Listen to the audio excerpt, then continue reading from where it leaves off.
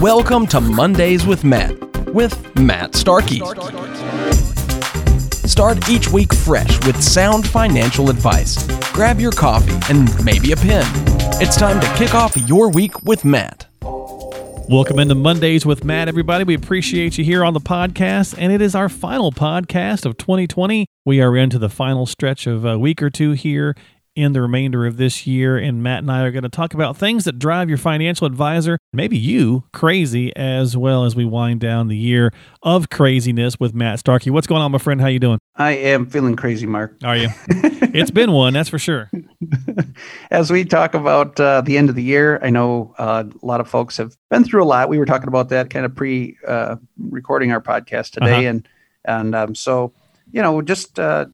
I think it's important as we take time to reflect, on the beginning of the year and what's happened throughout. There's a lot of emotion that has affected all of us in different ways. So we want you to just take time and just quietly spend some time just meditating.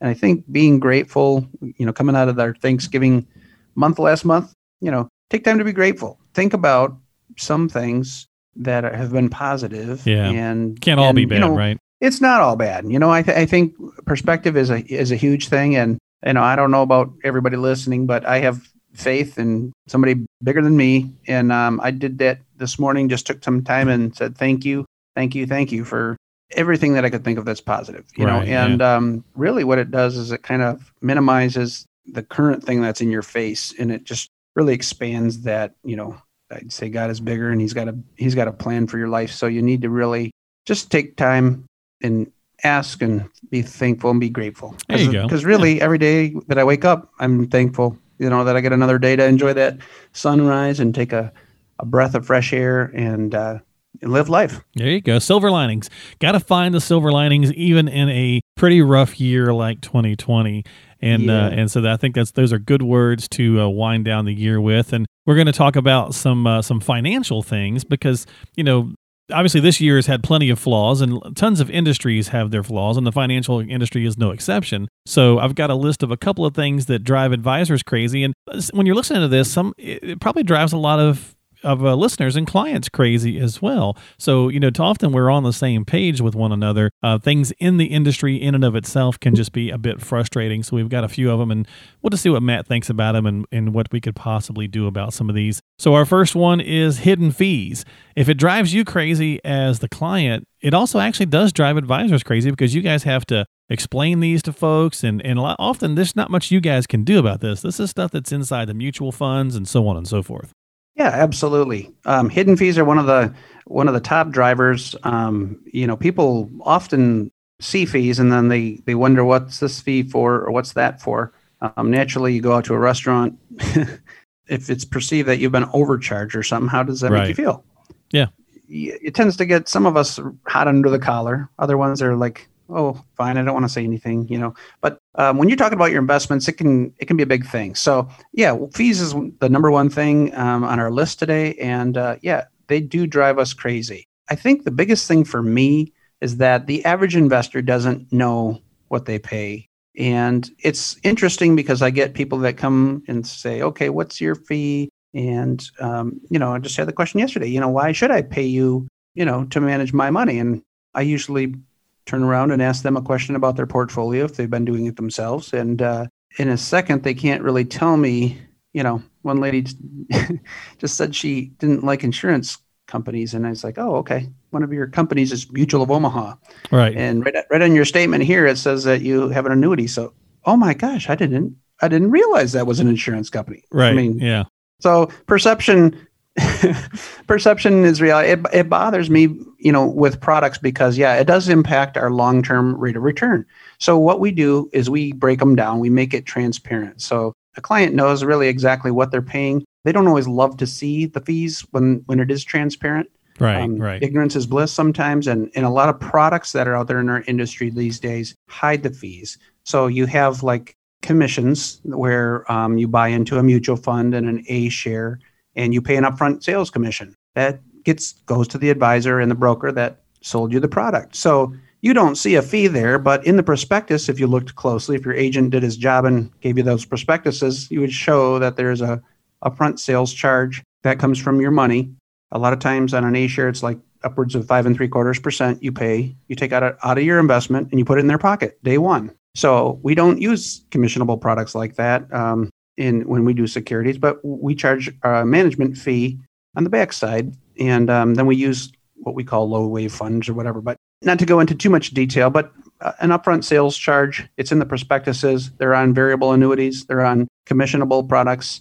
If you work with an average financial advisor at one of the wirehouses, you're paying them, you just don't see them. And so those are some of the things that drive me crazy. And once clients, I just did an analysis about a week ago for a gal, and her variable annuity, she had between $300,000 and $400,000, and she paid over $10,000 a year just in mortality and expense charges and mutual fund sub costs and an enhanced death benefit rider. And she was paying 2.71% in overall in fees. And she had no clue. Yeah, yeah. Well, those drive me crazy. And it's kind of like cell phones. Often we think, okay, here's what they tell us. Here's what they advertise they're charging, and we know taxes and fees are going to come up. We kind of expect some of the taxes, but often some of the fees are nuts. We'll see these, 911, okay, fine. Then there's like state regulatory and federal regulatory, and there's all these different little fees that you see on your cell phone bill. Sometimes you're like, what are all these? And it's the same kind of way. There's nothing your cell phone company can do about that. A lot of times it's federally mandated and things. And so same kind of deal sometimes with the industry. There's what the advisor's charging to manage your portfolio, yes. But then there's also those hidden fees that are just, kind of out of that control, and you have to find the right products and the services to help manage those fees. So that definitely drives both sides of the equation nuts. And if you don't know which fees you're paying, excuse me for interrupting, you give us a call, because I'd be happy. Even, if you're a client and you'd say, it's been a while since we reviewed it, give me a call. I'll be very transparent with you. If you're not a client yet, give us a call also. Yeah. Be happy to do a portfolio analysis and break down what exactly you're paying your advisor, or even in your self-managed portfolio, what kind of fees you're paying. So there you go. Just give them a call, folks, at 989-401-2949. There's no cost or obligation to do it. So 989-401-2949. Reach out to Matt and go through some of those fees. What about those advisors out there that drive other advisors crazy, Matt, because they put their own goals ahead of their clients? And maybe advisor is the wrong word. That's probably more like a broker, someone who does suitability only versus someone who's like a fiduciary. Yes, this is a great one. The number 2 is advisors who put their own goals ahead. And you just nailed it when you said oftentimes when you're being sold something in the financial world, if you're working with a traditional broker or a broker dealer, the person that you're working with selling you products has to fill out a suitability form. This is your this is your sign that you're working with somebody they're self-interested. They don't put your interests ahead of theirs. So whenever you see suitability form, that's drafted by the compliance officers at a broker-dealer or an insurance company, and that makes sure that their agents are taking all the information about you and your financial situation, getting as much information as possible before they submit an application. If you filled out a suitability form or signed a suitability form, that means that person doesn't have your best interest ahead of theirs. They're just selling you a product, and they could be very well lining their pockets with an equivalent product that pays them 3% more than you could buy out in the elsewhere. Yeah. If you work with an advisor who has a fiduciary capacity like myself, we have to put your interests ahead of ours. So, I chatted with somebody yesterday who was upset about their bank savings rates. And I said, well, I can easily just sell you a product to get you a rate that's better than what you're paying. But I said, unless I look at your entire picture, I don't know if that product's the right thing for you to be buying. So I have a fiduciary duty. It means I put your interests ahead of mine. So I'm not going to sell you just something so that you can get a higher interest rate and I can pocket a commission. We're going to talk about it. We're going to look at how does it impact the other areas of your portfolio, and is it generating enough return with respect to your other investments that you're going to meet your retirement goals. Yeah, and I think, again, a lot of times it's definitely knowing the difference in the type of advisor you're working with, and sometimes that falls in line with those big box companies. So I'm going to actually tie number 3 and number 4 here together, Matt, on what drives your financial advisor crazy, and that is these larger companies that kind of have, that push product or have these cookie cutter one-size-fits-all kind of deals. And I often refer to it like, I don't know, clothes shopping, for example. It's December. And so if you go into a place that still has, swimwear on sale, they're going to be selling it super dirt cheap because they're trying to push it out the door. They're trying to get rid of that remaining stock. And often some of these big box companies will push certain products. They'll be like, you know what, we need to move, X. And so they try to cram it down into a client's portfolio when it really might not be the most wise choice because there's an ulterior motive. Yes, absolutely.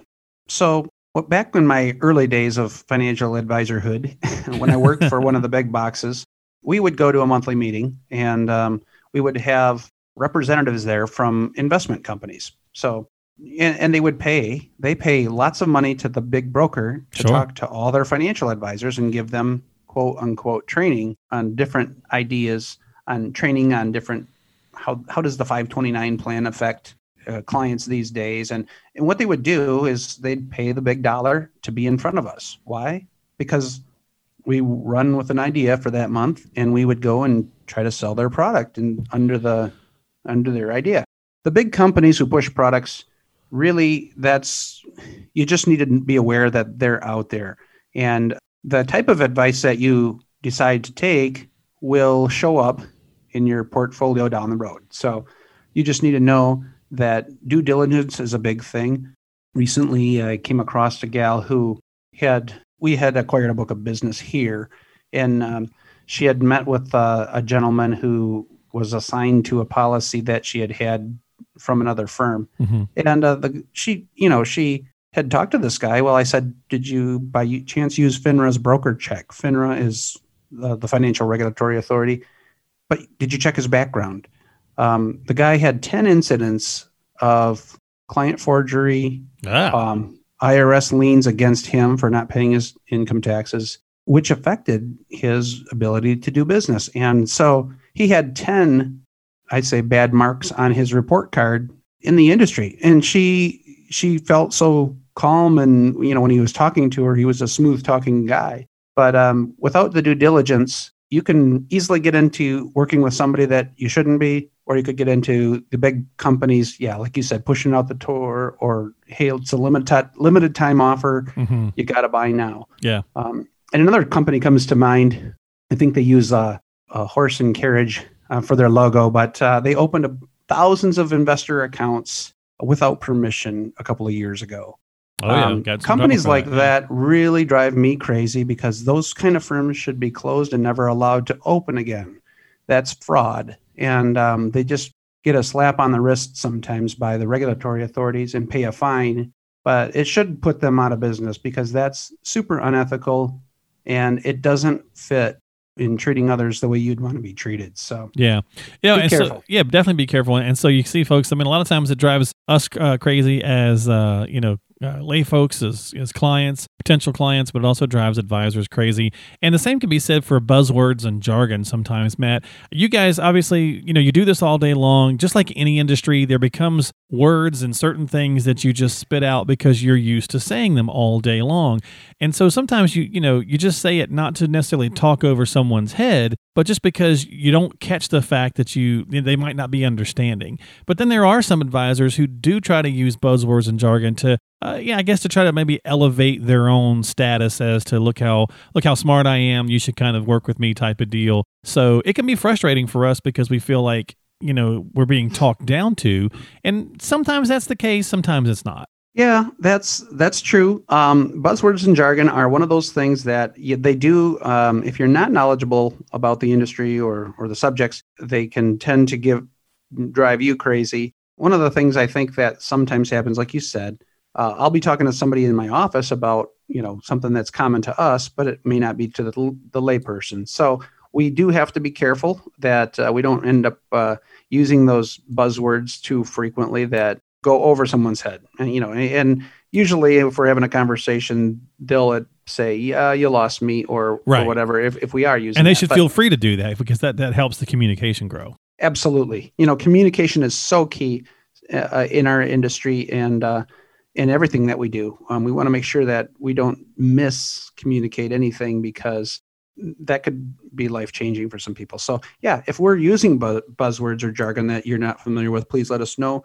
But that is one of the things that drives us crazy as well, is, people just, even like a RMD or QCD, if you hear those terms go around, sometimes you got to ask, what is that? Or what is the S&P 500? Right.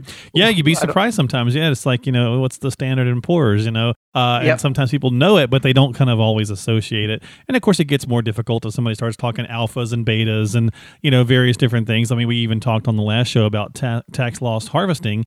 Sounds very big and complex. It's actually fairly simple, but so sometimes just take that moment and just say to the person that's talking to you, hey, like I said, Matt said, you lost me, back the trolley up. But I think what happens is people they don't want to admit they don't know something, and so they don't end up asking questions. Then they feel more talked down to, and then it just isn't a productive session. So, right. It goes both ways, right? The advisors need to be cognizant of it, but the clients need to be cognizant of it as well. So absolutely. All right. Well, one more, and then we're going to wrap up our final show here for the year, and that is financial plans that consist of a lot of pages that no one understands. Basically, Matt, should a financial plan be like War and Peace? Should it be this monstrous book?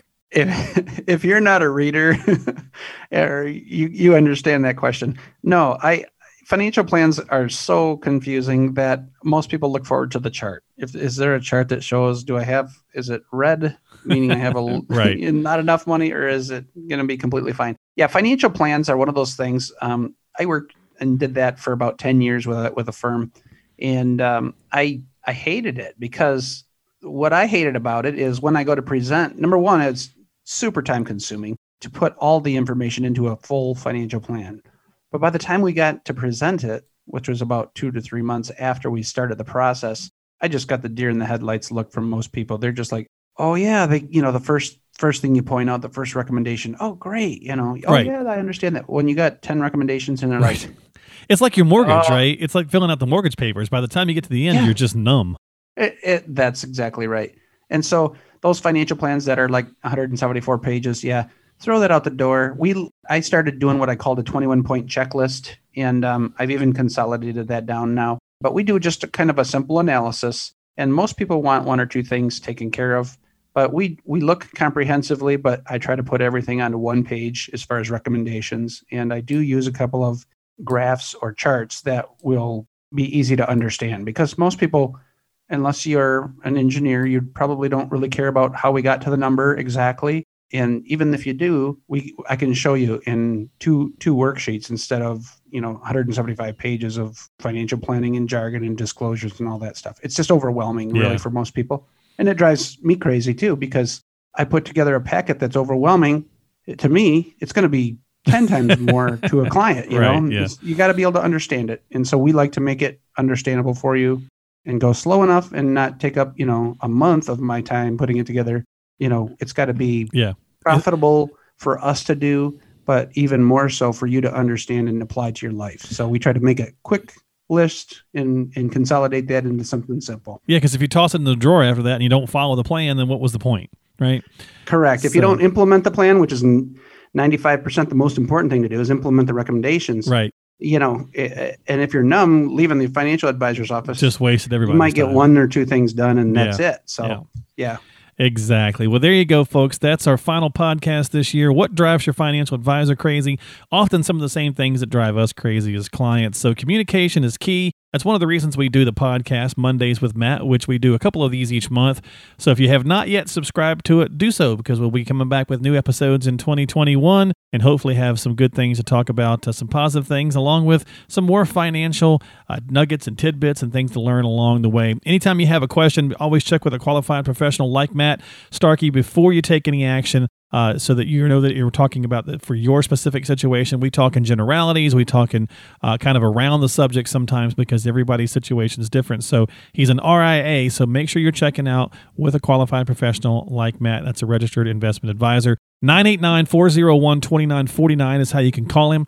989-401-2949. You can also just check him out at his site at GreatLakesRetirementSolutions.com. That's GreatLakesRetirementSolutions.com. He is, as I mentioned, an IRA, as well as the president and owner at Great Lakes Retirement Solutions. So don't forget to subscribe to us. Shoot Matt an email if you've got any questions or need some help. And that's going to do it for us this year. Matt, thanks for your time. I've had a good time this year chatting with you and learned a lot, and I hope you have a fantastic holiday season. Hey, thanks you too, Mark. I've also enjoyed doing the podcast with you this year. And thanks everybody for listening. This wraps our 2020 year out, and we are excited for 2021 to arrive. So we hope that you have a wonderful and blessed holiday season, and that you are able to enjoy spending time, however you do that, virtually or in person with loved ones. And stay safe and healthy, everyone. God bless. Absolutely. And we'll see you soon on Mondays with Matt, coming back in 2021.